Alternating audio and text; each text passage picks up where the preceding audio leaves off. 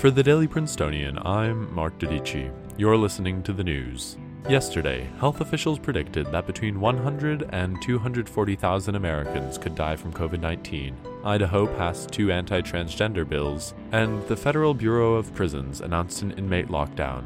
It's Wednesday, April 1st. President Trump has warned that the nation may be entering a, quote, tough 2 weeks, unquote, as Dr. Deborah Birx, head of the U.S. response to the outbreak, and Dr. Anthony Fauci, the nation's leading infectious disease expert, announced that between 100 and 240,000 Americans could die during this pandemic. The health officials noted that this is only around 10% of what it could have been had social distancing protocol not been put into effect, and pointed out that the number of fatalities could still fall short of that mark, with proper quarantine measures. Idaho Governor Brad Little signed 2 anti-transgender bills into law on Monday, which will take effect July 1st. The legislation prohibits changing the sex listed on one's birth certificate and bans transgender girls and women from participating in women's sports. The ACLU of Idaho plans to legally challenge the measures, citing a 2018 federal court ruling that banning birth certificate changes violates the Equal Protection Clause of the U.S. Constitution. The Federal Bureau of Prisons announced yesterday that, starting today, prisoners in all corrections facilities around the nation will be kept under lockdown for at least 2 weeks in an effort to prevent a mass breakout of COVID-19 among prisoners. The BOP announcement insisted that inmates will maintain access to vital programs, such as mental health services, and will be able to use facilities within their prisons in, quote, limited group gathering.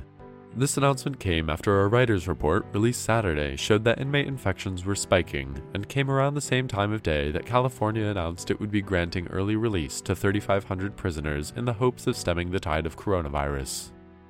A herd of wild Kashmiri goats now runs the streets of a small seaside town in northern Wales. While residents remain inside to avoid spreading COVID-19, the goats have been keeping busy trimming the town's grass and shrubbery, loitering on lawns, and posing for photos.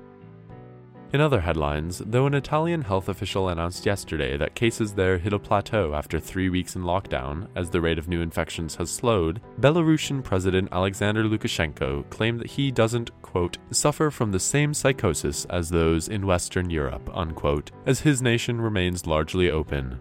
Over the weekend, a French official announced that the nation is putting €1 million, roughly $1.1 million, into a program to help victims of domestic abuse during this pandemic.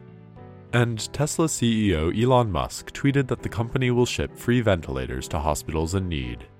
If you're in Santa Claus, Indiana, you can expect clear skies today, with temperatures starting in the mid-30s, climbing to the upper 50s, and falling to the lower 40s by midnight. That's all for the news today. Today's episode was produced under the 144th Managing Board of The Prince, and our theme was composed by Ed Horan, class of 22, a remarkable musician who turned 20 yesterday. Happy belated birthday, Ed. For the Daily Princetonian, I'm Mark Dodici. Have a wonderful day.